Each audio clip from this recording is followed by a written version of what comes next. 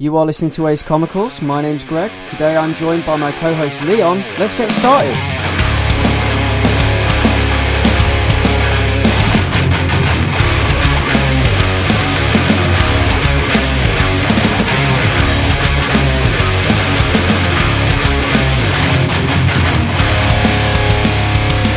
Hi guys, it's number 16. I'm back and I'm literally drowning in comics right now. I've been away for 2 weeks on holiday in Hungary and I've come back to a enormous stack of comics. So I have no hope of getting through these before the next NBCD either. So NCB, New Comic Book Day, NCBD. Yeah, I have no hope of getting through these before the next NCBD. And yeah, I've come back to a post-apocalyptic comicocracy, if you can say that word, if that is a word. You can now. Yeah. But yeah, so joining me today, it's just Leon. Rahul it's Rahul's turn to go off and have a break. So yeah, I mean, we've still got plenty to talk about. I think we both still managed to get plenty of reading in. I got some holiday reading in. And Leon's had a busy weekend too, I hear. Yeah, I was off at what feels like annual summer convention for general nerdery. Yeah, it was a weekend. It was a fun weekend. Nothing real to report there.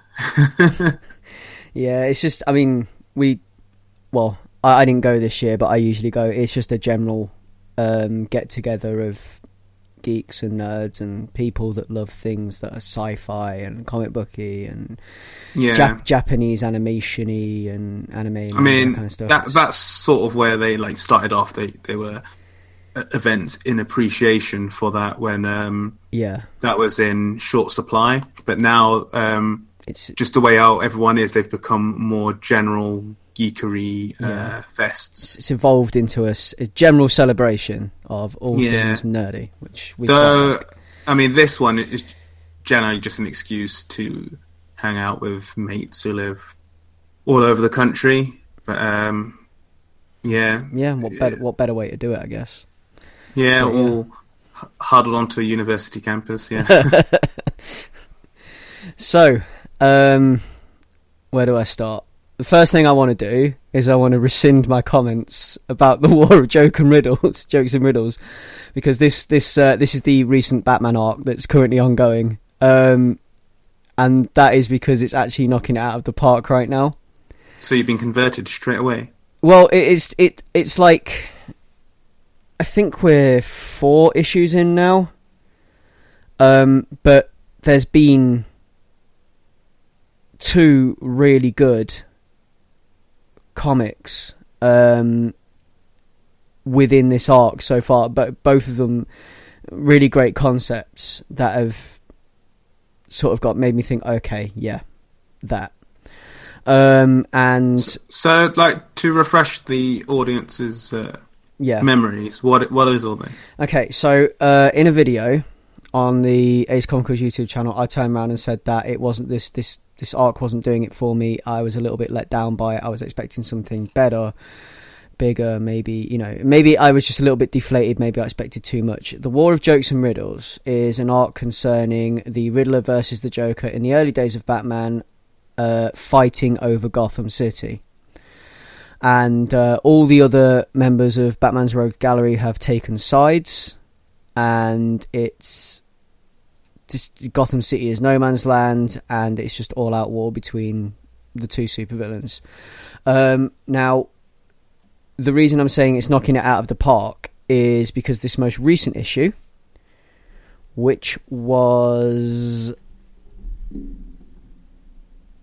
Batman number 29, deals with Bruce Wayne inviting the Riddler and the Joker over to dinner. To sit at his table and try and talk out their differences, and to try and decide, basically to try and settle things, because the city's been torn apart, and Batman he's thinking now, okay, so I invite them as Bruce Wayne, because obviously they don't know his identity or anything at this point. and I try to sort this out using money, and he basically what he's looking for is he's looking for a way in. He's using this dinner setting as a way to get a measure of the two guys, the Riddler and the Joker, and to try and figure out which way, because Batman's going to try and push the war one way or the other in order to end it, and he's going to obviously do his usual Batman thing and be awesome about it.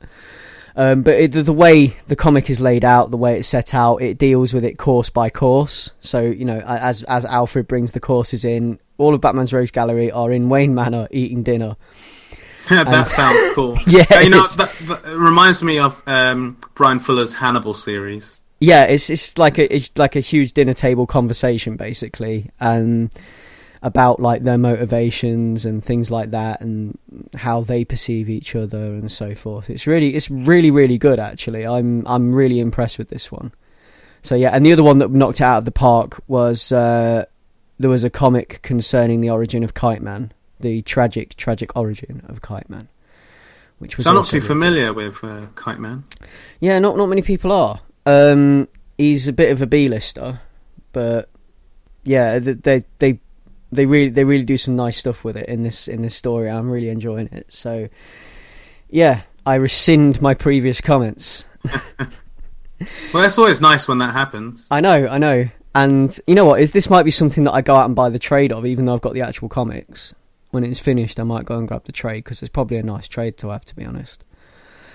The other thing that I think is currently knocking it out of the park is obviously TMNT Dimension X. On the Twitter account recently, I don't know if you saw this on my Twitter account, there was I think a Limp Bizkit reference in one of the TMNT comics. What? Something that Raph says in one panel, and I definitely missed this. Yeah, I got a little bit excited about it, because Limp Bizkit is cheese, and I quite like my cheesy music sometimes. So, but yeah. What was the reference? Because I was probably trying to avoid Game of Thrones spoilers. At the time. Leo says something like "on to the next planet," and Raph responds with "Yeah, keep rolling." Oh. But yeah, I was yeah, I'm impressed with TMNT Dimension X. It's great fun, it really is.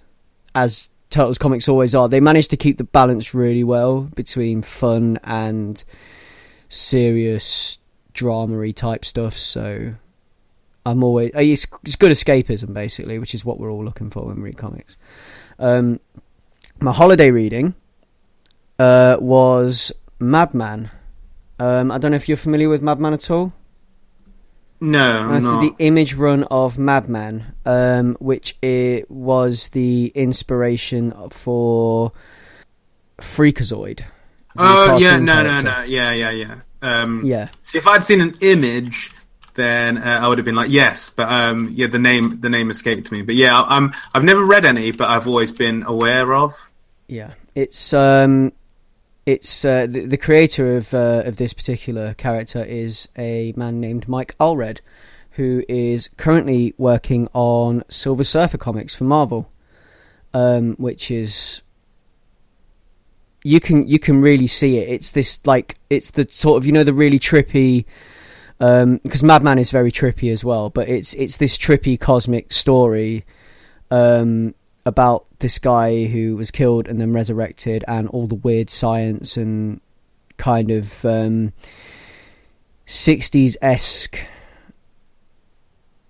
trippy sci-fi that goes with it. Yeah. It's got that real kind of like surfer vibe about it as well, like this kind of like hippie surfer vibe, and I really really enjoy it. I like the kind of chilled out, the fact that I can just switch my brain off and read this stuff, and it's great for that. I mean, obviously it when I say switch my brain off, I mean it's relaxing to read trippy sci-fi, not as in you don't think about it, because you do think, and you do start to sort of see layers in it and things like, and it's really cool, but it's a good thing to kind of just kick back and just like let it blow over. So it's great holiday reading. It's a trip for a trip, as I've already said. But yeah, and the Silver Surfer comics, the current Silver Surfer comics, are much in the same vein, and I really am enjoying those as well. So yeah, Mike Allred. Now, on to what we've actually been reading.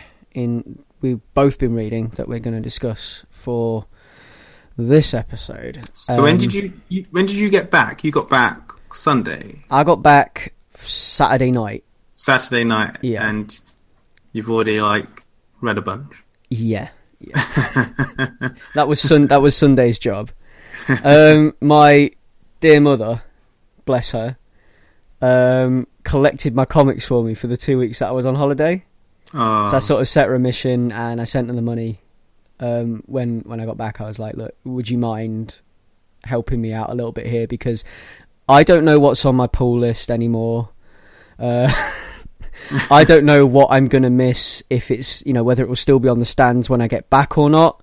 So can you please go and collect my comics for me while I'm on holiday, and when I get back we'll sort it out. And she's like, yeah, that's cool, I'll do that for you. So thanks, Mum.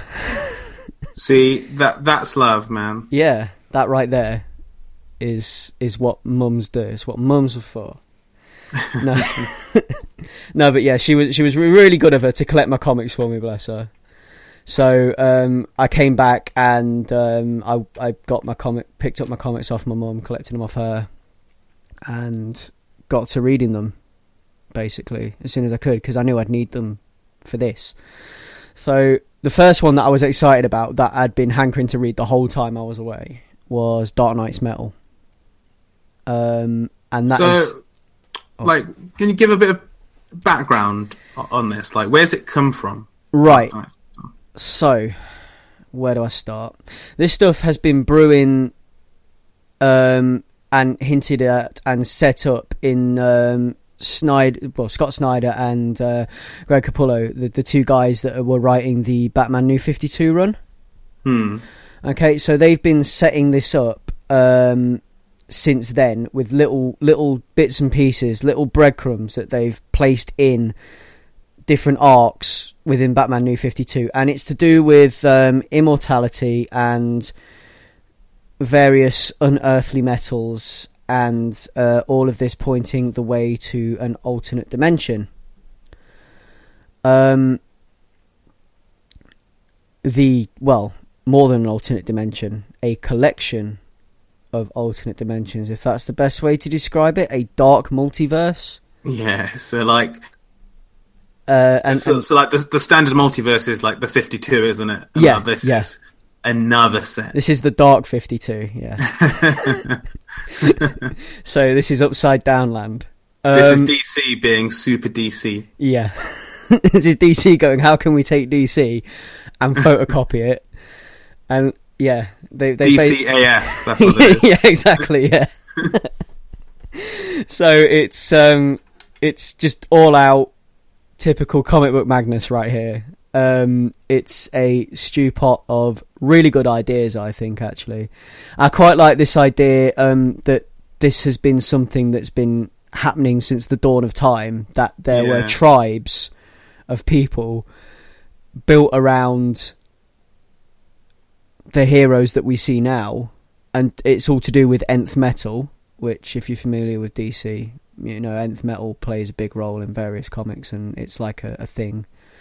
And it's got a lot to do with Hawkman, and it's very Batman centric, which is, I think, what I enjoy most about it.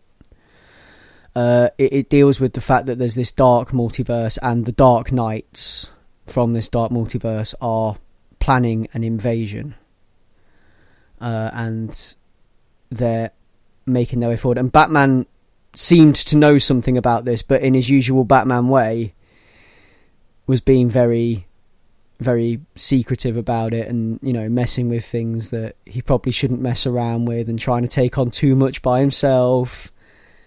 And I think he's ended up making a mess, and now I think it's going to be his job to try and clean it up, which I quite like the idea of. So yeah, I'm excited about this. I'm excited to see the Dark Knights that DC have been advertising in action. It seems to be evil versions of Batman with powers of various members of the Justice League, and one very special Dark Knight who is the Batman. It's called the Batman Who Laughs, who appears to be a kind of Joker Batman amalgam. But when you look at the picture that's been released, which I'll probably include with this podcast because it's a really cool picture, but the picture of him that's been released, and he's holding a tarot card for death, and the design itself, it's got a very like Judge Death look about him. Judge Death from the 2000 AD Judge Dredd comics, who's like the kind of like dark version of Judge Dredd, basically, because there were the dark judges who were kind of based on the Four Horsemen and at the same time not based on the Four Horsemen of the Apocalypse. But it's got that kind of feel about it. And I'm excited to see where it goes and how it pans out, and the ideas that Scott Snyder and Greg Capullo have, because those two are probably two of my favourites, and when they work together very well. They have this fantastic synergy, and they were what they made the New 52 Batman what it was, and that was probably one of my favourite runs. So it's some of my favourite arcs, actually, New 52 Batman. Yeah, you speak quite highly of them. I do, yeah. I'm of the classic. I mean, I love my classic Batman stuff as well, but the New 52 Batman, I think for me was something that I really enjoyed. So these two are a great team, and any output from them is well received, I think, by me at least. So yeah, I'm looking forward to that. So what did you make of it? Well, yeah, this is I mean, every comic I've ever read for this episode has been off your recommendation, as is normally the case. But yeah, I read this off there because you know me, like, yeah, I do love my my superhero comics, but I really bounced off them. And then I only really started to enjoy either the classics or the stuff that it's like one-shots and like classic trades or graphic novels where it's just one like storyline which isn't always canon that explores an element of the character.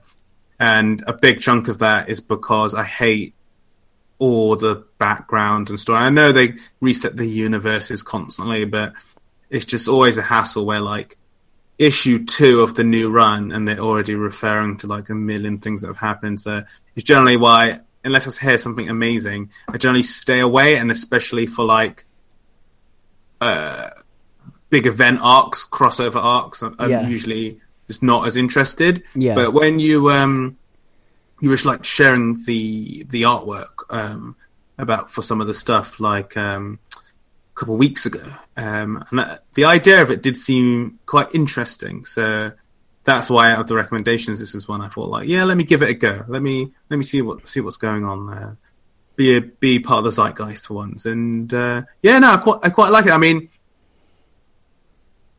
some of the issues that I have with some of these things is that there's this weird, it sounds silly to explain it for like a superhero comic book, but there's this weird sort of wall of artifice I find sometimes. And there's that there's like a barrier there. And it's not a barrier that, they're speaking about in jargon about powers and stuff like that. It's not really that, because like for each thing I'm willing to jump into that world and take it on its own terms. It's not usually that, but it's usually there's this whole thing, usually to do with history, but it's often just this annoying sort of bulk, this weight of just nonsense that I have to sort of sift through before I get to the cool stuff. Yeah. And I don't remember having to do that as much when I was younger.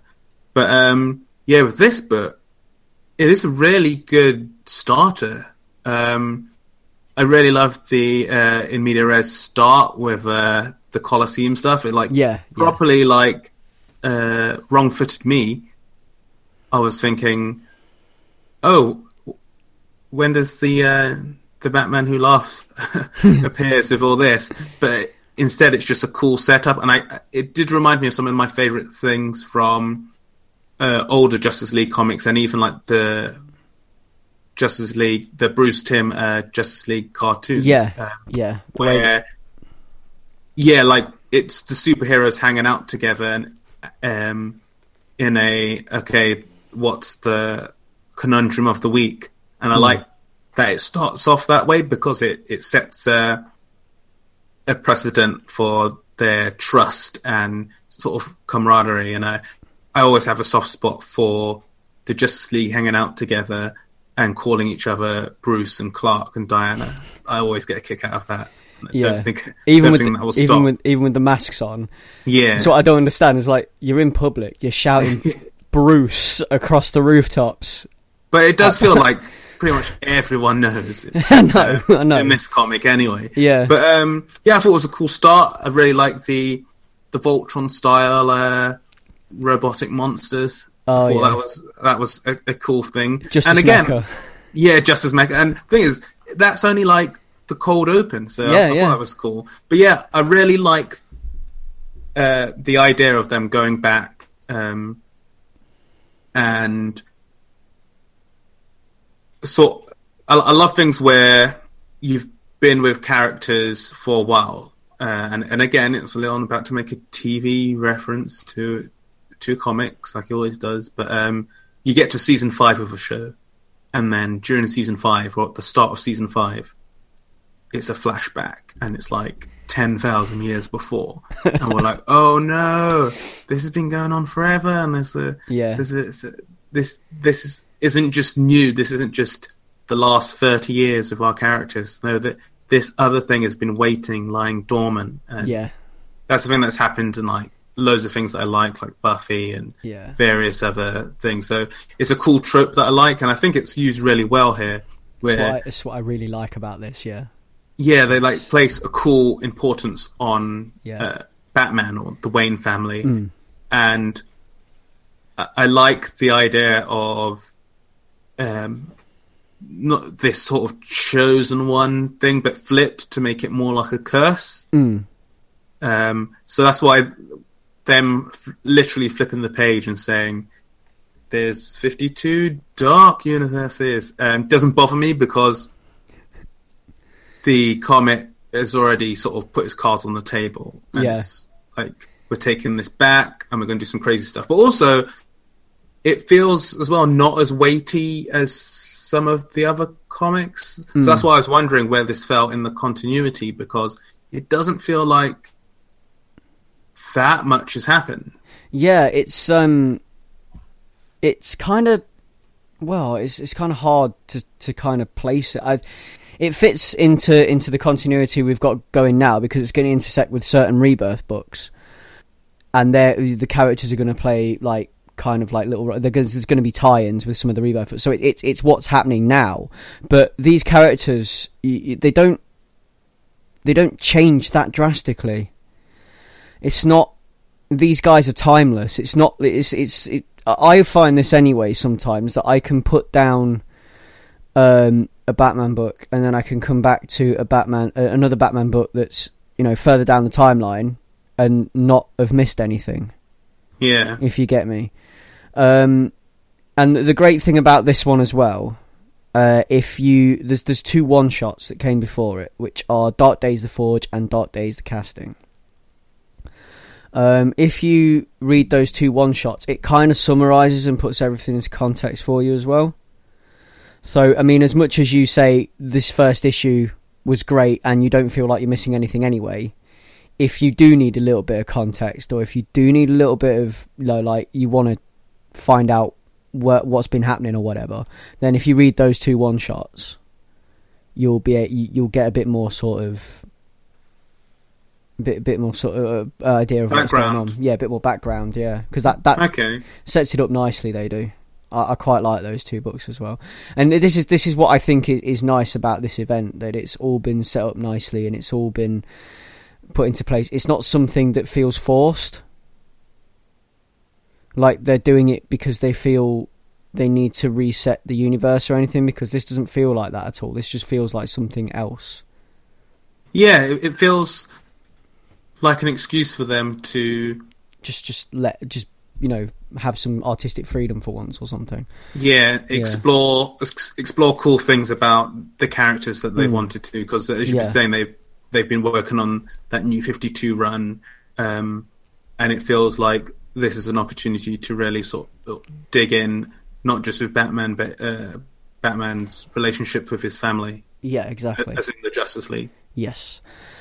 And I guess it's probably like the first big crossover that I've been hyped about, as in big superhero crossover, like main superhero comics, Marvel, DC, etc., that I've been interested in since the New 52 Animal Man and Swamp Thing crossover, again with the New 52, which is basically the two of them going toe-to-toe with Anton Arcane. It's a crossover book called Rot World, where Anton Arcane has taken over the world in the future, and everything is based on rot and the power of rot, which is zombies, flies, that kind of stuff, things that are rotting, things that are dead, death.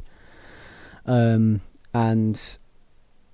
it's basically everyone who's got a link to the green or the red, which are the forces of, well, the green is Swamp Thing, his ability to control plants and the forces of plants and things like that on Earth. The red is Animal Man, which is, animals, organic life and things like that. And, this is like the kingdom of the red, which is animals, things that have red blood. And the kingdom of the green, which is plants. And then there's the kingdom, the rot, basically, which is the death. And the forces are constantly vying for control over each other. And they're always looking to usurp the other one and take full control of the world. And it's about keeping balance and harmony. And Rot World is what would happen if Anton Arcane took over. And it's really great, actually, because it's people like Poison Ivy turning up because she's got an interest in the green and stuff like that. And it's really good. I really enjoyed it. But yeah, I mean, this is like the first big thing I've been excited for since that. So yeah. So with this then, because at the end of this issue, you get the checklist, and it's the limited series, the one-shots on all the times. Mm-hmm. Now, I hate crossovers. Yeah. So do you think I can survive reading just the Dark Knight's metal ones, and I guess the different Batman ones that pop up, like the Batman one-shots. Lost and Hawkman the One Who Found Laughs. and all those. Yeah. No, yeah. I mean, you can survive without the. I think there's a. I don't need to read Suicide Squad and Green Arrow. And No, you don't have to. No. Teen Titans number 12. Yeah, it's Teen Titans and Green Arrow, isn't it? And those are the ones I was thinking. There's a Nightwing one in there. Nightwing one. Yeah, no, you don't. Flash. Don't have to. I think you can survive without those. Can I just read the ones with Batman or Dark in the title? Yeah. You could get away with just reading those, but the other ones provide a little bit of sort of side story, like, because you got that bit in this comic where Batman's like, okay, scramble the family because there's a big mountain appeared in Gotham and shit's going down. So those other comics will deal with how they deal with what's happening in Gotham. I guess they're the Gotham Resistance. They're going to deal with. They're gonna deal with the human element of it, and Batman's gonna be Batman and deal with the big threat. That's cool. I think is the idea of it. So yeah, it's like kind of like the kind of like the disaster relief comics, I guess they'll be. But yeah, so very good comic, Dark Knights. Looking forward to the rest of it. Onwards to the next one. Another DC book, Mr. Miracle, the revival of one of Jack Kirby's characters, one of his New Gods. What did you reckon to this, Leon? Because I read this and instantly thought Leon's going to like this. Well, my knowledge and experience of Mr. Miracle is quite low. I've always been that's the thing. One of my comic book shames, where I know more about it intellectually than actually have read it, is Kirby's New God stuff. Yeah, and they've always been on my list, like his classic runs back then, to go back and give them a read, and it's constantly on my list, and I never get around to doing it, and it forever lies on my list. So when you recommended this one and said it was a very, very Leon book, I thought, okay, this is cool, because I'm expecting like New Gods to be referencing like characters from then and that was very much a time where Kirby was going very sort of acid trip, wasn't it? Yeah. Yeah. Very esoteric. So I was expecting a modern take on that, maybe. Mm-hmm. But what I got, man, is it is esoteric and impressionist in ways, but man, it's so much more. It's so much more than just being the sort of Kirby hat tip I was expecting. It's really like deep and dark, but also it plays like, not quite Lynchian, but you know what I mean. It's, yeah. You're on this weird trip through this like sad character's life, and you're in his head, but you don't really know where his head is. You don't know whereabouts in his head you are either. Yeah.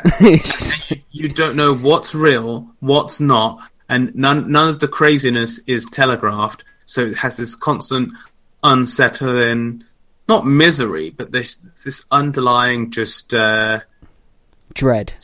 Yeah, dread, but also like sadness and a sort of detachment, because there are like big comic booky events, especially how this comic ends. Yeah. That okay, this is the thrust of the series, but that doesn't feel like the thrust of the series. The thrust of the series feels like all this crazy monologues and just pages of him, not explicitly, but him sort of dealing with like his life, and it's amazing. It's absolutely amazing. And I think the cover itself speaks volumes. Yeah, because Mr. Miracle. Long story. Gives some background. Yeah. Long story short, Mr. Miracle is. Where do I start with this? He's the world's. What was his role? He's the world's greatest escape artist. And he's one of the New Gods, one of Jack Kirby's New Gods. He is Highfather is his dad's, and Highfather rules New Genesis, which is the world that he comes from, which is kind of like the world that's at war with Apocalypse. And if you like the old New God, I've not read tons and tons of this stuff. I'm not massively well versed in the New God stuff, but I think Scott was raised on Apocalypse, which is Superman bad guy Darkseid's planet. Scott was raised by on Apocalypse by Darkseid. Yeah, and Orion is Apocalypse's son, and he ended up going and staying with Highfather, and it's all to do with that. So. Basically, he endured horrible torture and brainwashing and things like that on the planet Apocalypse, is the idea. But he came to Earth, he escaped, he came to Earth with Big Barda, who is his... I think they're married in this book. Yeah, it feels that way. Yeah. And he's on Earth. He basically took the identity of the world's greatest escape artist, Mr. Miracle, and he's been doing these tricks for some time now. Escapes everything, and he seems to have fallen into this kind of like this. It just feels bleak, really, really bleak, and I don't know if it's going to deal with his past trauma or something and bring that to the fore as to why he feels how he feels. But the one thing that he's never escaped is death.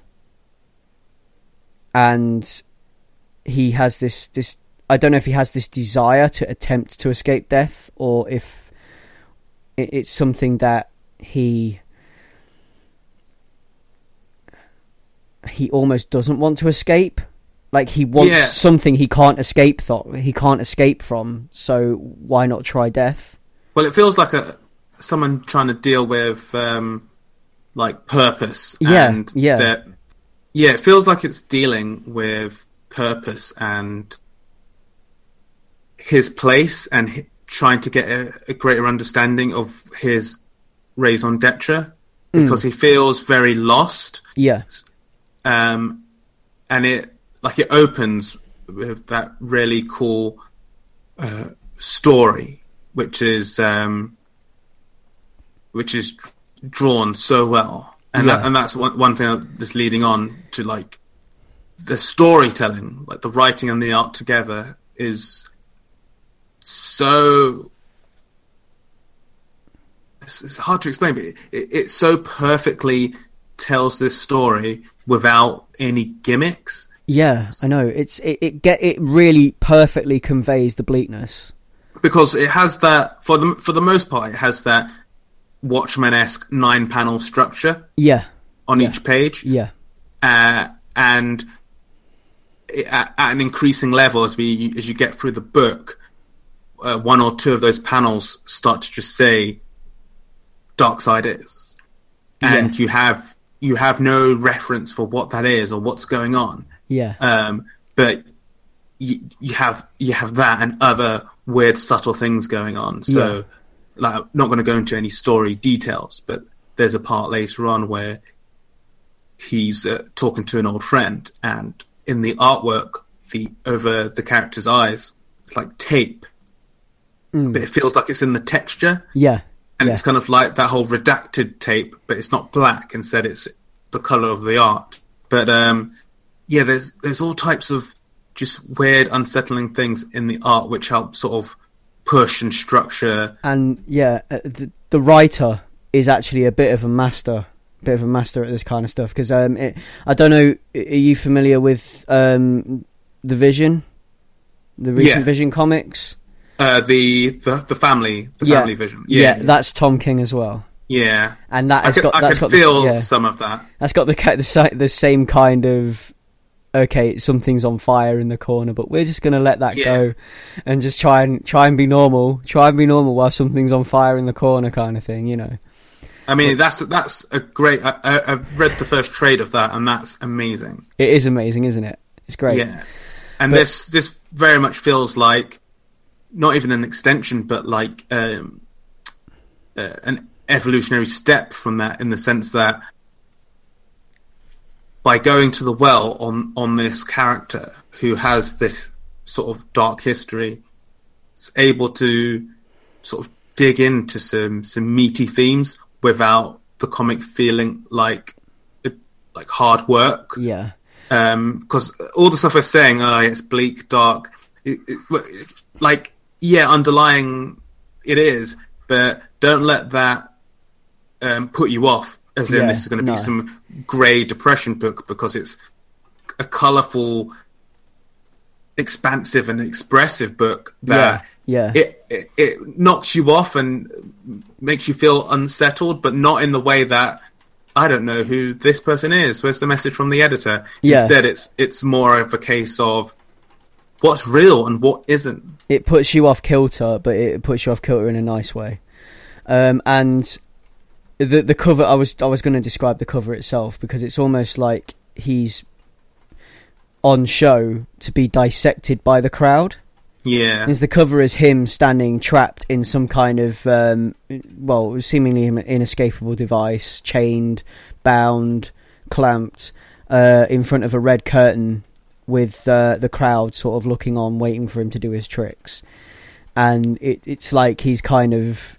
You get that kind of dead eyes in a glass box on show thing out of it, which is kind of the tone of the whole book, really. Yeah, and I love it. And it'll just jump to sort of different styles. Yeah. But there's like a TV interview part. I love that bit, the TV interview, which has like static going through. And like I was saying, none of it feels like gimmicks. All of it feels in service of sort of pushing us in through the story. And there's so many recurring lines and themes going throughout. It's such a good issue 1, and it's annoying that I read this now, because now you're going to keep reading it. No, I can't wait for the trade. I can't, because I need to like follow this.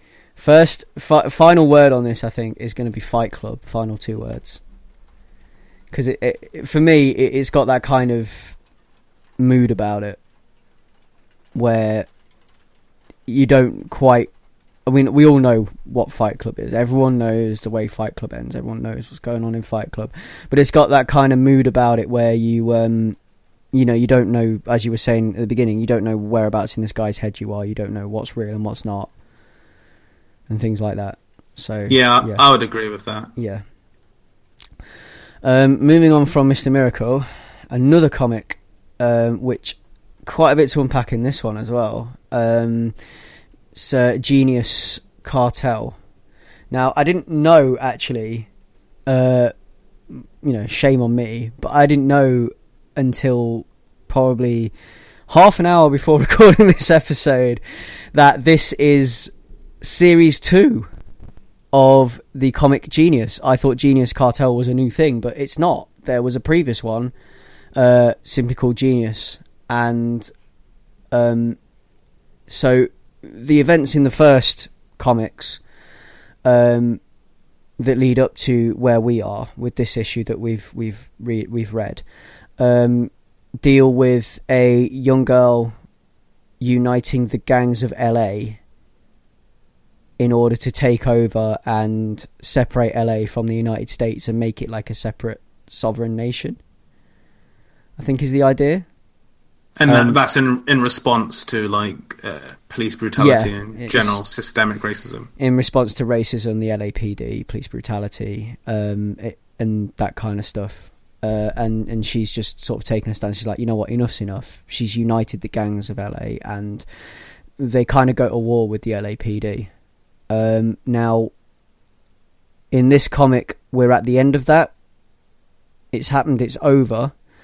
But what they've done is they've given her an option. She either gets executed or she becomes part of a government program, because she is a genius, as the title infers. She's a almost unrivaled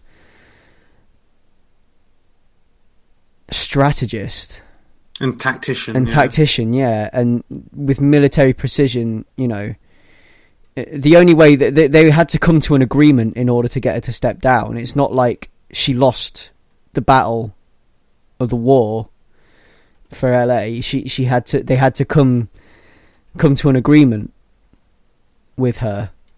They had to meet some terms, to actually get her to step down, which I think is pretty cool. But anyway, she ends up at this place called the Madrasa Institute, which is where they're training people to run military ops and things like that, and they're basically trying to train super soldiers, super smart soldiers, I guess, people with exceptional mental ability, or and she's like top of the class, but she's got a real how would you put it? A real. I mean, historically, it'd be put as having an attitude problem. Not an attitude problem. No, that's not the word I was looking for.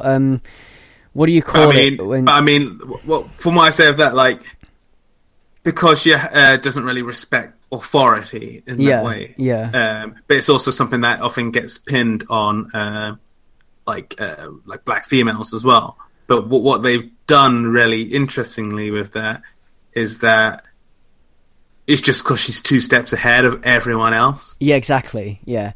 And the thing I'm looking for, the thing that kind of worries them, is the fact that she doesn't care. She'll do whatever is necessary in order to get the required, to get to the required ending, basically. Yeah. And I still can't find the word I was looking for. What do you call someone? A sociopath? Well, that's what someone thinks she is, isn't it? Yeah. She's got like a sociopathic streak. As in, she has no actual real connections with anyone. Other people. Yeah, no. She's just goal-orientated. Exactly, willing to sacrifice anyone and anything. But we don't know if that's entirely true. Because it does come off that way sometimes, but you don't know if there's something else there. I mean, especially towards the end of this book, you don't know if she's just putting a front on or what. But Yeah, I really enjoyed this first issue. I mean, I went into it not knowing there was a history here. You know, I just thought this bit at the beginning of the book, I thought that was where it started. Yeah, same. Yeah, but, you know, obviously there's you know, some previous to read there, so there's some homework for both of us. But yeah, no, I'm quite. I like that. I like being able to pick up a book and just jump straight into it without worrying about the past of things. This is like, if you want to jump in on point, this is like the how do I? This is the. Oh, it's another word that's on the tip of my tongue. I keep losing words. Words just fall out. This is the archetype for jumping on points. This is what people should look to when they want to build a jumping on point. It's definitely good, and like for someone like me, I get to have my cake and eat it because, yeah, I've drawn this new story that seems very interesting and has a good hook at the end. But also, while I'm waiting now, I can track down the first because, like when you recommended it to me, I thought it was Genius Cartel, and I was wondering why the cartel was fonted differently. Yeah, and now I know that it's volume 2. I was wondering why, how the sort of montage at the beginning. Yeah, I thought it was so well thought out and so well illustrated that I was thinking, like, wow, they're not even going to show us the siege for LA, but it seems like they've really like dug in and had a proper deep history with it, and like you could have a whole comic on it, and apparently you do, yeah. Apparently there's a whole trade about it.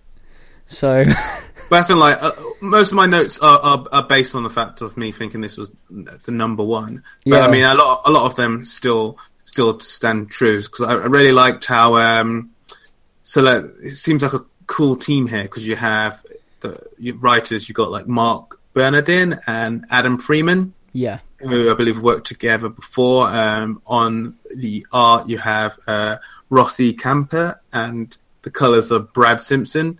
And I think the team do a lot of good in terms of character design. Yeah. I think Destiny, the lead character, I think she looks really cool. It's quite a striking character, like cool braids, but doesn't come off as over-sexualized in any way, which is often the thing with like female protagonist characters. So I thought that's pretty cool. I like the use of like the history and like Black Lives Matters being used as an anchor, but not feeling forced. It doesn't feel like, oh, buzzword, or oh, this is hot in the news right now, let's do this. Yeah. Instead it feels like a good sort of launching pad for this type of story and what you would do with this type of character. And I really like how with this, you're not just dealing with, like, it's not just Kingsman, like, it's not just, oh, she's been recruited and she's really smart and awesome and everything. Yeah. Instead, it's, okay, we've got someone who we've made an unholy alliance with, who's insanely smart. Yeah. How do we control her? She's fucking dangerous, is what she is. Yeah. No, I love it. I think that's really cool, and I do love that she's rebellious, but she's not grating. As I was saying earlier, she's just ahead of the curve. She's 2 steps ahead. Yeah. And I think that's quite cool because you can easily have this like sort of know-it-all character come off as really annoying, but instead it's more a case of I can see through your crap. Like, yeah, instantly she just knows already. Like it's, you know, I'm hooked. I want to see what happens next. I want to see what she's going to do because she's got a plan. She's not going to stay there. She's, you know, something's going to happen and she's going to go rogue or something. Yeah, and I love the use of the quotes at the beginning, like playing off the Einstein quote about genius against the Holbrook Jackson one of genius is initiative on fire. Yeah, yeah. I like that. Because she's kind of a combination of the two of them. Both of those quotes describe her. Yeah, and it's cool how in this instance it feels like she's genius to survive. Like it feels like she's not just some know-it-all, but instead she's this great tactician because she uses it to survive. And it makes me interested to see what the arc was of the previous volume, because I'd like to see how she got to this spot. Yeah, I'm gonna have to go back and read that for sure. So yeah, it's a really good sci-fi military thriller, and I urge you to go out and read it because I think it's fantastic. And if you, go back and read the previous bit first, because it's kind of spoiled any kind of some comments and thoughts that I had on it, because now knowing half an hour before recording this show, now knowing that there was a previous lump of comics to go with it, it's like, oh, I can't. Well, yeah, but yeah, go back and read the previous and definitely catch up and read this because it's great. Or even just jump in and read this because it kind of summarises it. It's a good jumping on point anyway. I mean, like me and Leon have just described to you, you don't feel like you have to have read anything to enjoy this comic.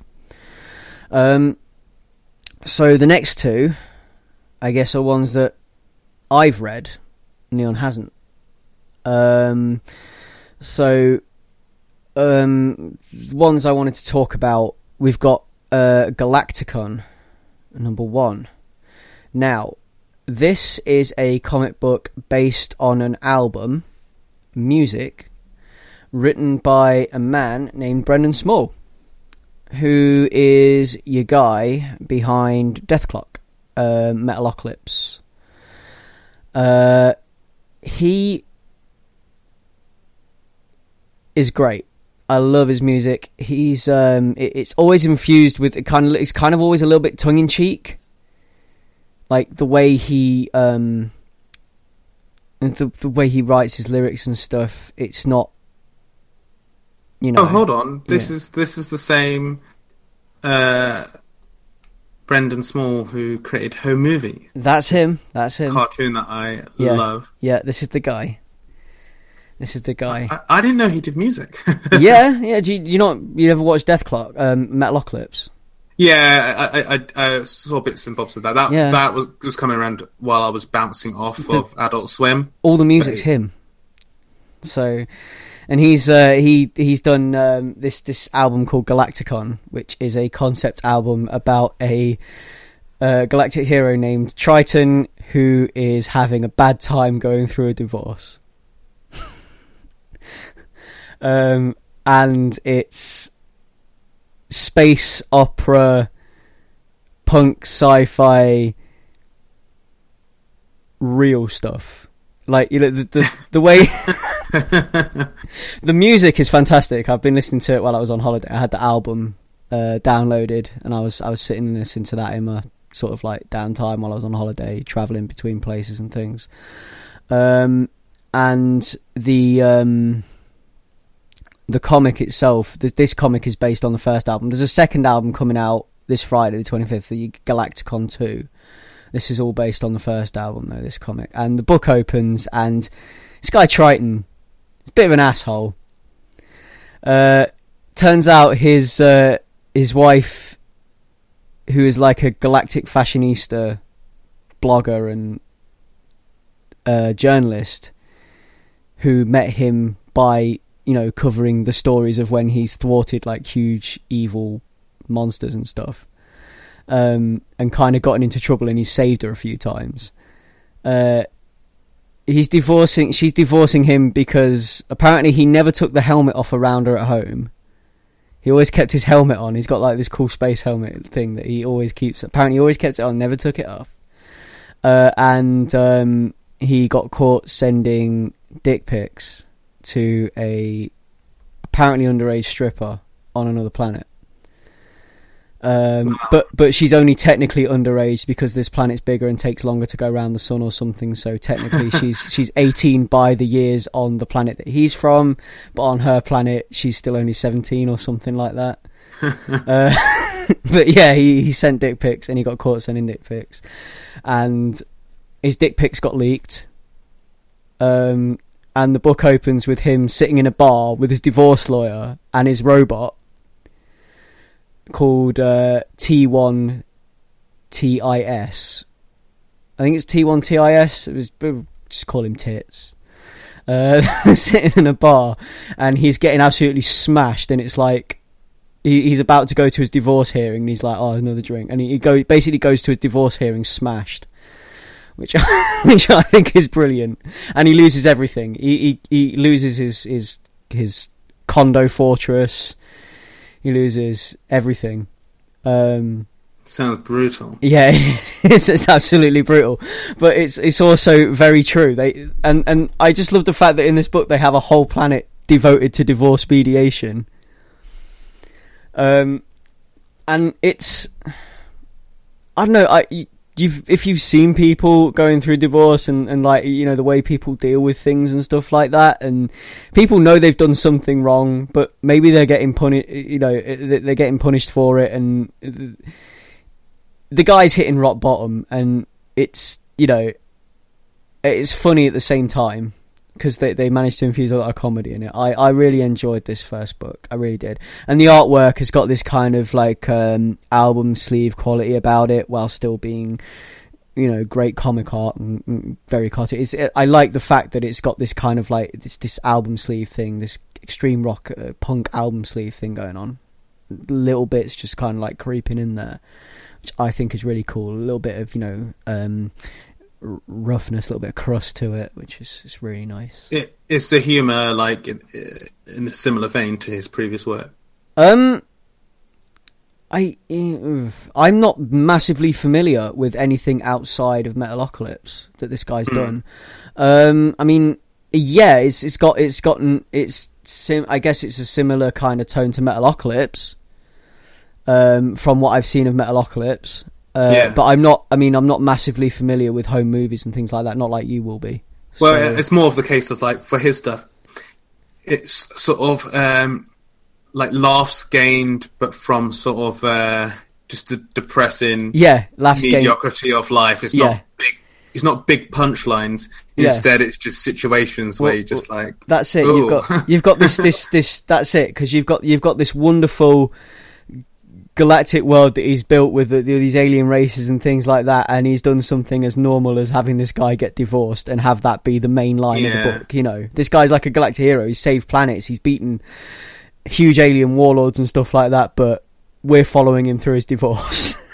So, but one of the really interesting things about this book as well that I thought was amazing, and now I'm sorry that I can't play guitar. I might have to get my brother to play these out and try and record them so I can listen to them. It's the robot speaks via guitar tabs. Okay. And there's guidelines for how to set up your guitars and your various effects pedals and things like that. So that when you play the tabs, this guy speaks, you play the tabs and it sounds like robot voice. So you play out what he's saying. That's cool. Yeah, which I thought was a really nice touch. Being as it's a musical book anyway, I thought that was a really nice touch. And it's reminds me of the Gwar comic that I've been reading, but obviously way less extreme and way less vulgar and over the top. Yeah. And it's great fun escapism, and like you said, it's comedy in the mediocre and the mundane. In this huge galactic buffet of a setting, you got all the comedy is in the mediocre and the mundane, which I really like. I think it's great. And I'd recommend it to anyone. If you can find issue 1, go out and read it. Listen to it. In fact, buy the albums. I think I'm going to buy number 2 on Friday when that drops, because I really enjoyed the first one. I really like the music. It's great. It's it's kind of like heavy metal opera. Kind of feels like it's got like this rock opera vibe, but it's heavy metal. You know, because it's a concept album and it's got a story to tell. Yeah. So I guess I can imagine stage stars in these costumes, these like sci-fi outfits, just belting it out over these like people smashing guitars. It's great. The next one, the last one that I wanted to talk about was Redlands, which I've been very excited about, and I've mentioned before on this podcast. I've been excited about it. This is a book concerning occult, horror, and witches. You've got this little sleepy town that is run by we're going to call them asshole police force.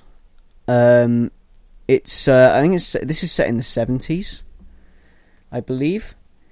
Redlands, Florida, 1977. And these cops they're losing control of the town, and the book opens with the police seem to be under siege in the police station, and before you know that they're not nice people, you're like, okay, so police under siege, dark forces and things like that, and you think, am I supposed to root for the cops?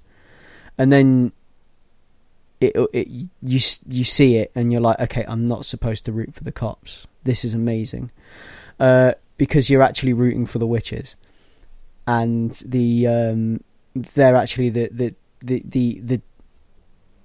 dark magic and the demons and everything else. It's like it turns it on its head because they're actually the good guys. The police have captured these witches and they've tried to lynch them, which has gone horribly wrong. Trees on fire. They're under siege from these three women, this coven, and the first book, it follows them getting picked off one by one inside the station, and the witches ultimately take over the town. So where it will go from there, I don't know, but they're now in charge, and it's a really, really good at putting forward urgency and claustrophobic horror. Like the way the artwork is, it's just like it's got this beautiful urgency and abrasiveness about it. The way it's drawn and the way it scratches at you when you look at it, it just feels you can feel it. You can feel what's going on in that. You can feel their fear in the station. Yeah. The way the lighting is. The way they've chosen to ink it with the lighting and stuff, it's very dark, and it's lit entirely by the fire that's going on outside the station in places, and it's just tones of orange and brown and red, kind of Halloweeny. And I've been excited about this for some time because I like my horror books, I like my occult stuff, and I think this is fantastic.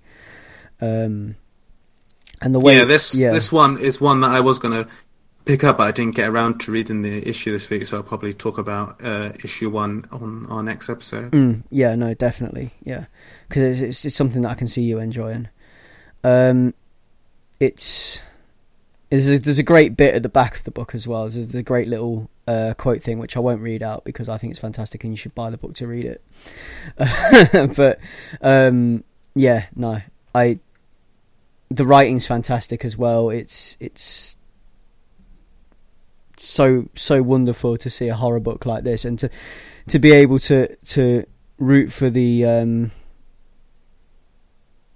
to be rooting for the witches as well is great. I like it. So this was done by Sir Vanessa Del Rey and Jordi Belair. Okay. Yeah. With Clayton Cowles as well. Ah, cool. Yeah. This is an image one. It is an image book, yes. Yeah. Another image book, because we like our image books. So and Genius Cartel is also an image book. Well, is it like Top Cow and Image? It's Top Cow via Image, yeah. Because you've got all these other ones that publish via Image. Yeah. It's just Top Cow via Image, I think. So yeah. Galacticon, by the way, if you want to know, is Albatross, which are the people that brought you Narmwolf and Hillbilly. Yeah, so I mean, yeah, Redlands. I've not got a lot to say about it because I think I've been that excited about it. It's, you know, it's something that's just, I can only say it's good in so many different ways, if that makes sense. Yeah, before it gets redundant. Before I get redundant and start repeating myself about how great this book is. And I don't want to spoil it too much because there's some great events in these pages and it's just such a beautiful book, artwork-wise as well. You just need to read it. The cover artwork looks amazing. Yeah, the cover's fantastic with the snakes, the hand and the snakes. Yeah, no, it's so it's witches in the south. It's everything that I wanted it to be. We need more books about the occult, is what we need. If this and Winnebago Graveyard have taught anyone out there anything, it's, you know, we need more horror books about the occult. We need more horror movies about the occult. We don't have enough of that anymore. You know, they don't make them very much anymore. It seems to be something that seems to have fallen back a little bit. Yeah, I think they're probably on the rise back, and I think not to go too deep into anything, but I think like good horror is usually not a reaction, but it often deals with a facet of the psychology of the current times. Indeed, and yeah. Our current times are generating some pretty good art, so because of how they are. So I think our sci-fi and horror for the next couple of years are going to be very interesting, and it wouldn't surprise me if we get a massive influx of more occult horror books. Yeah, no, definitely. I'm into it. Please. So yeah, that brings me to the end of my stack. Well, not my stack's not little, but that's the little stack next to the stack. All right, man. You don't need to get your stack out. You know how big your stack is. The stack of books I've read. It's depressing. Well, it's not depressing. It's beautiful, but it's also, you know, crushing.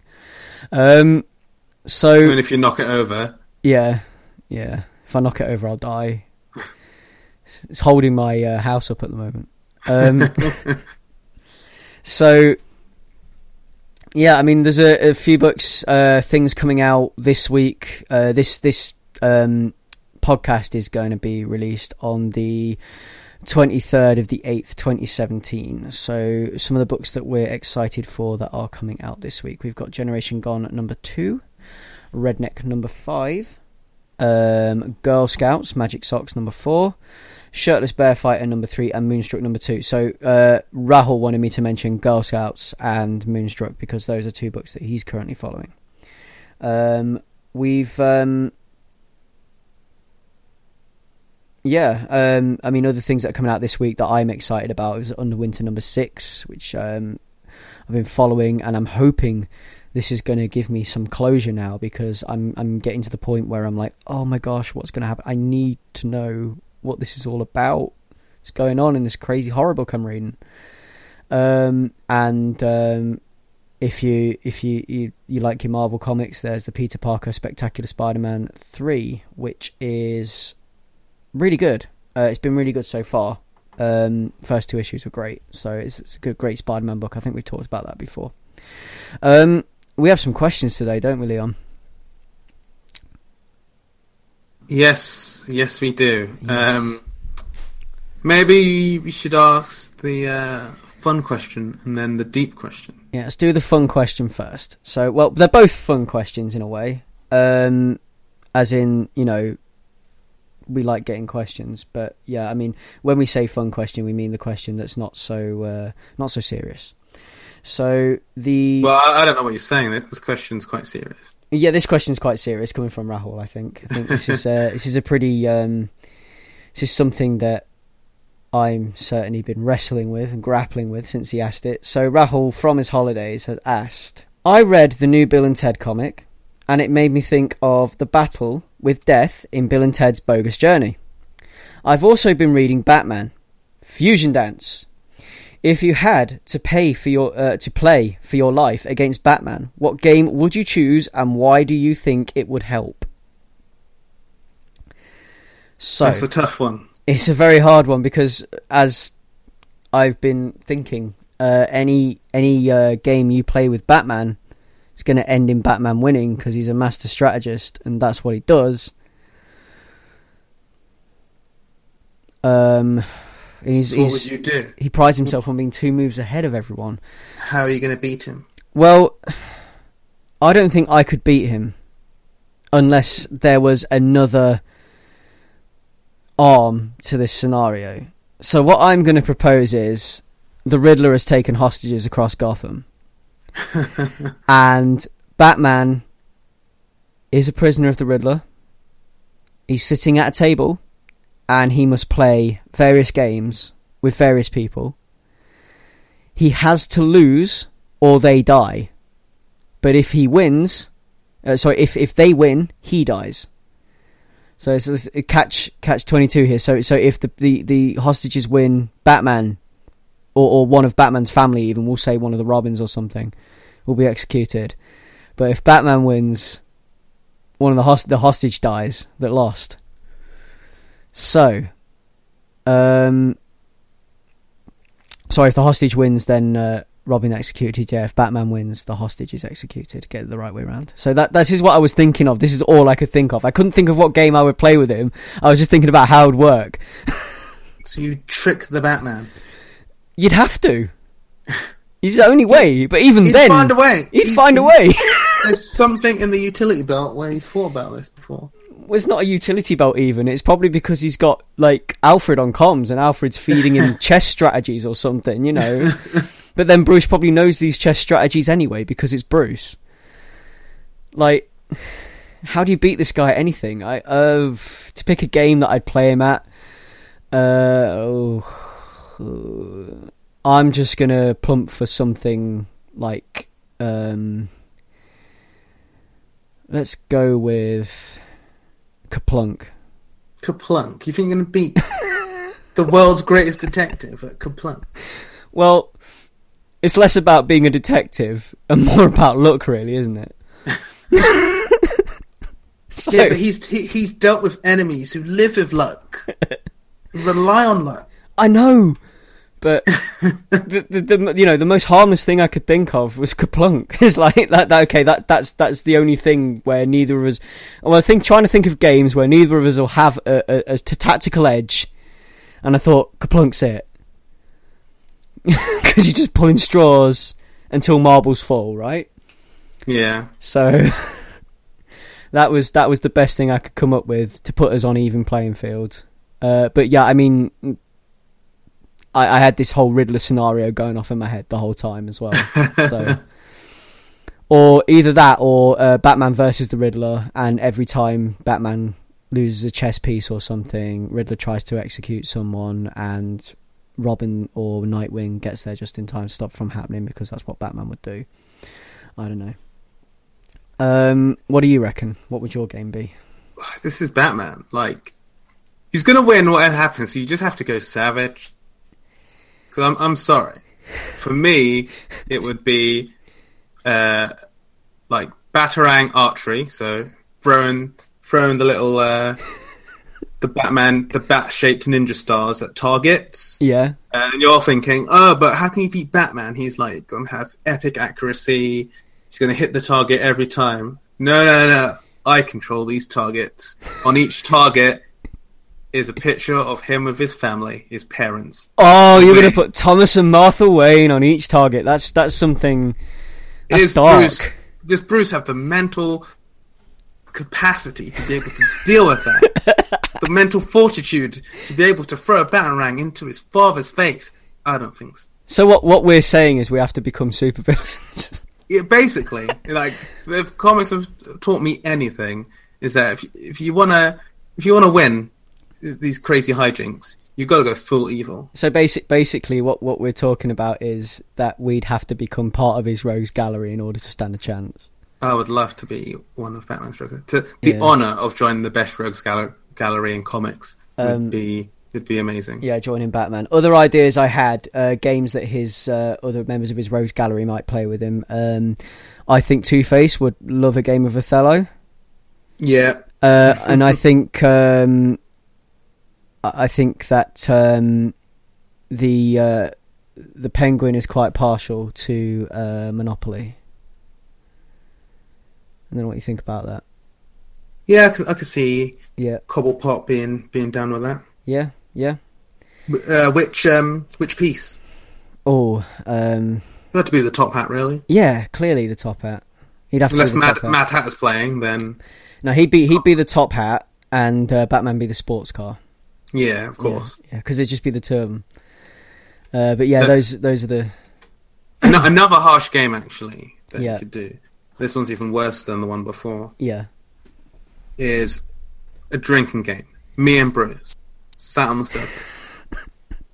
You think you can outdrink the Bat? Yes, but what I've done is put on the movies Batman and Robin and Suicide Squad. And anytime you want to facepalm, anytime something facepalm worthy happens on screen, you have to take a shot. Oh my god. He ain't beating me. He ain't beating me. All the way through Batman and Robin? He ain't beating me. You get all the way through Batman and Robin without putting your head in your hands once. No, I mean, Batman's been up against some crazy stuff, but I don't think he's prepared for his own films. Double whammy of that. His own back catalogue. You could finish him off with Bruce Carey's Riddler performance. I think... Bruce Carey? Jim Carrey. Bruce on the brain, man. Jim Carrey's the best thing in that movie. Yeah. But I think these games would cause Batman to break his rule and kill me, so... You think? Yeah. It's dangerous. Probably. Dancing with the Devil in the pale moonlight, that's what I'm doing. Yeah. Well, no, he'd do his, like, killing you without killing you thing, where he just, like... Not going to save me. Yeah, washes his hands of it. Yeah. Kind of thing. You know, it's like, well, it's your fault this happened, and washes his hands of it kind of thing. Like, you fell out of the window, and I just chose not to catch you. Yeah. But yeah. So, I think we've answered that one quite... We've given it a lot more thought than it deserves. A lot more thought than we needed to, I think. On to the next email, which is the email that we got, which is the question, which is quite a thought-provoking question, a very good question, actually. I quite like this question. It's a question from James. James sent us a question previously. People should put where they're from as well. Yeah. People should tell us where they're from, like the old days with when you used to send questions and things to CITV or whatever via postcard. Yeah, on a stamped address postcard envelope, whatever.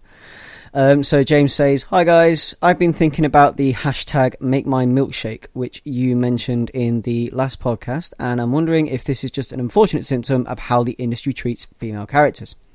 A couple of years back, Milo Manara was widely criticised for his over-sexualised Spider-Woman cover, but many female heroes are still wearing the skimpiest of outfits, while others are fridged as a lazy plot device, which we have touched on before on this podcast.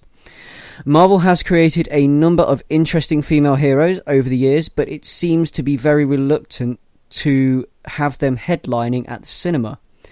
Scarlett Johansson has played Black Widow in 5 films over 7 years, but now 5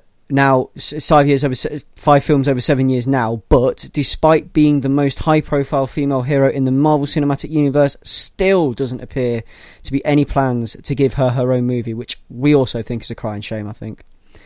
At the moment, it's looking like Marvel Studios' first headlining female hero in the cinema will be Captain Marvel in 2019.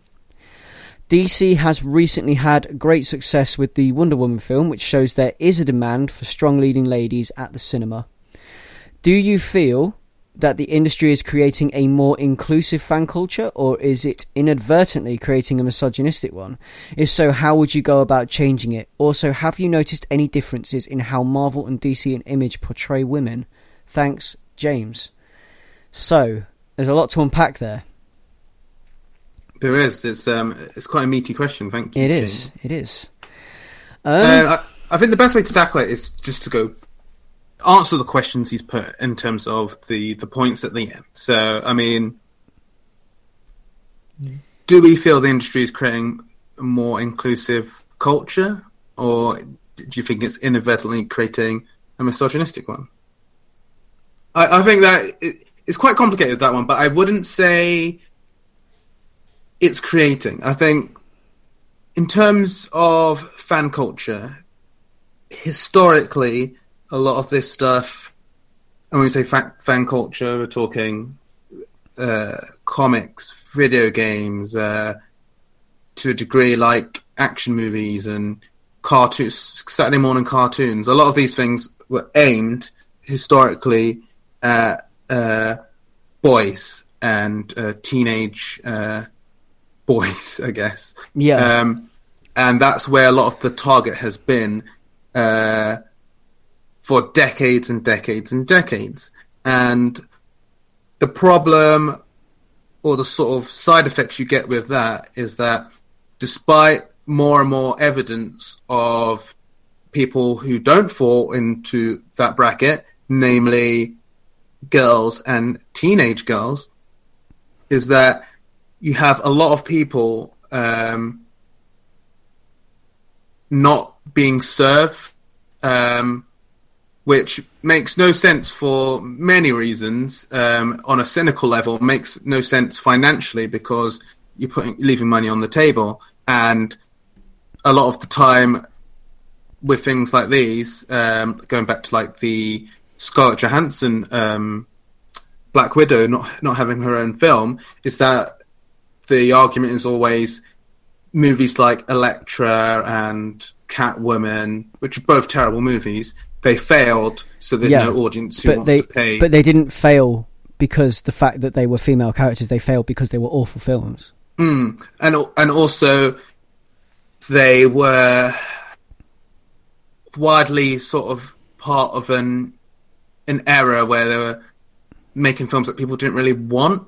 Yeah, no one was asking for an Elektra film. Elektra was a subpar Daredevil film. Bear in mind that Daredevil movie wasn't widely loved itself. Yeah, and let's not even talk about. No, we're not going to talk about Halle Berry's Catwoman because that is an abomination. That film, but it's striking because the Black Widow thing during that time, like in between her first taking the character and her like the most recent film we've had her in, Civil War, she starred in Luc Besson's. She headlined Luc Besson's Lucy, where she plays a character who pretty much has superpowers, and that movie did really well at the US box office.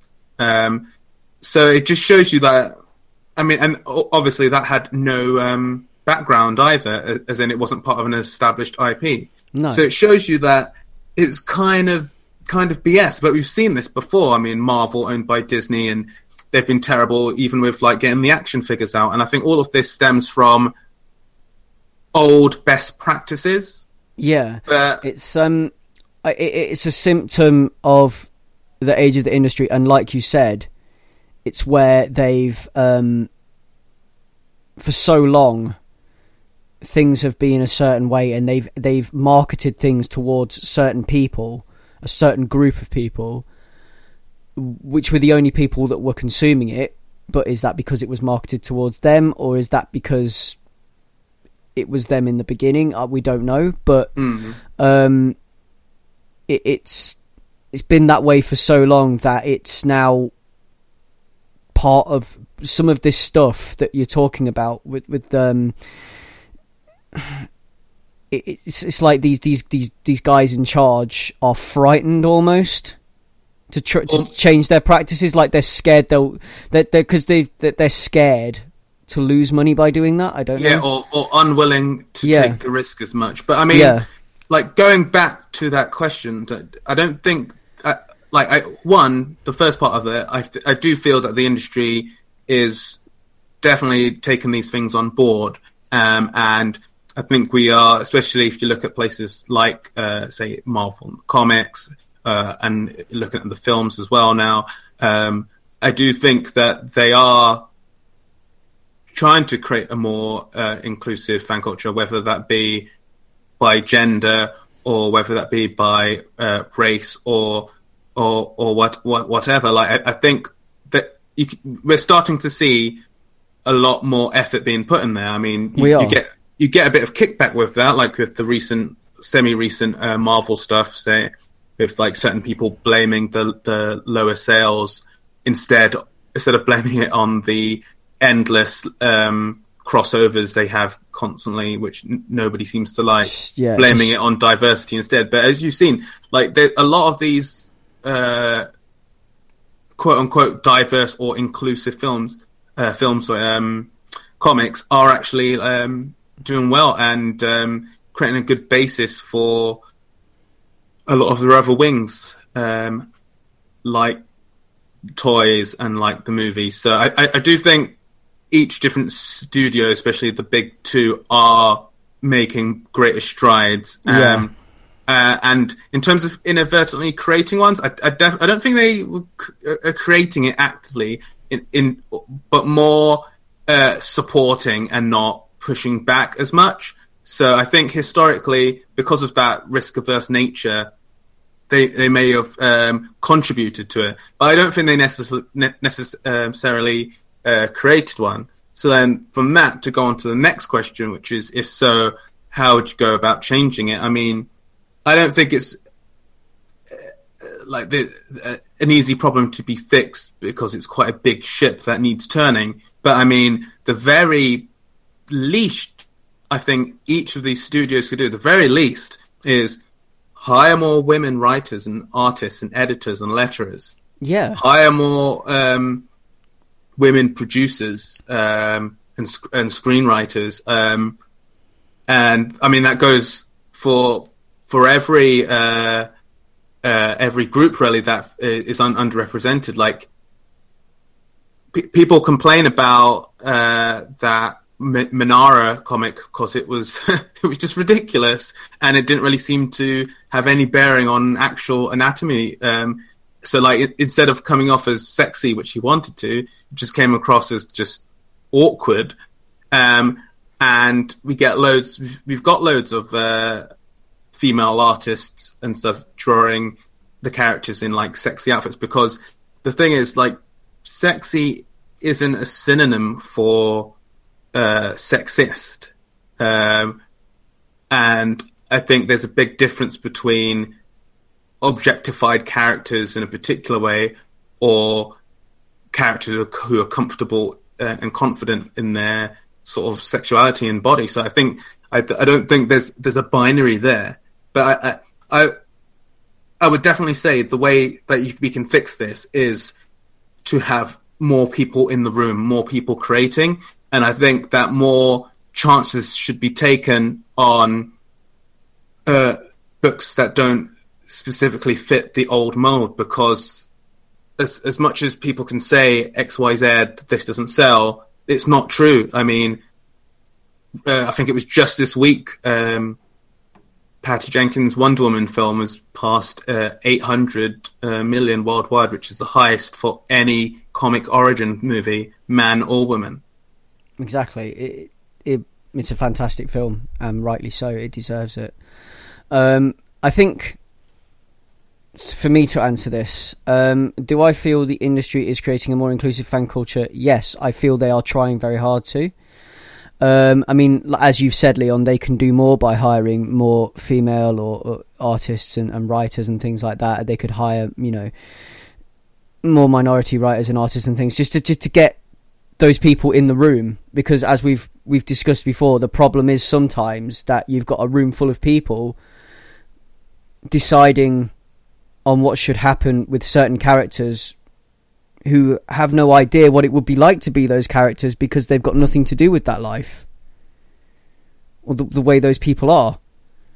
And you often see ham-fisted attempts to tokenize certain characters based on very base representation and stereotypes, so which is also can be a problem as well. Yeah, and you need these people in the room.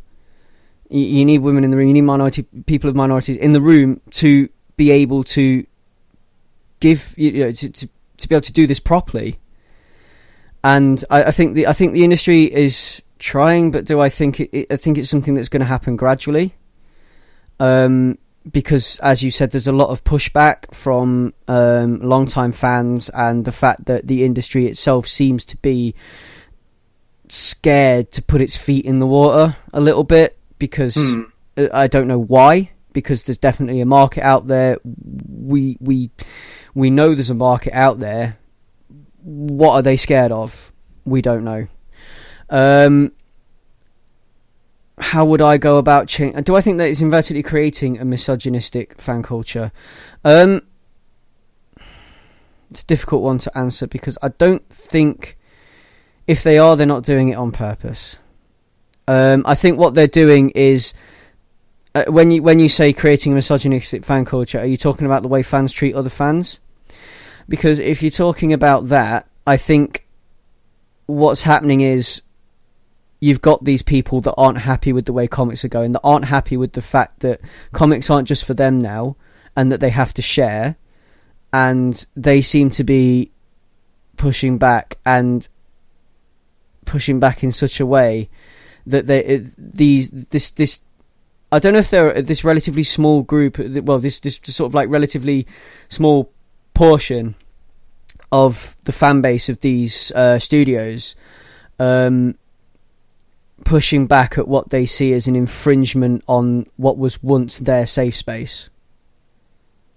The space that was just for them. They see it as an infringement on a space that was... But it was never just for them. Comics were never just for them. Comics are and always will be for everybody.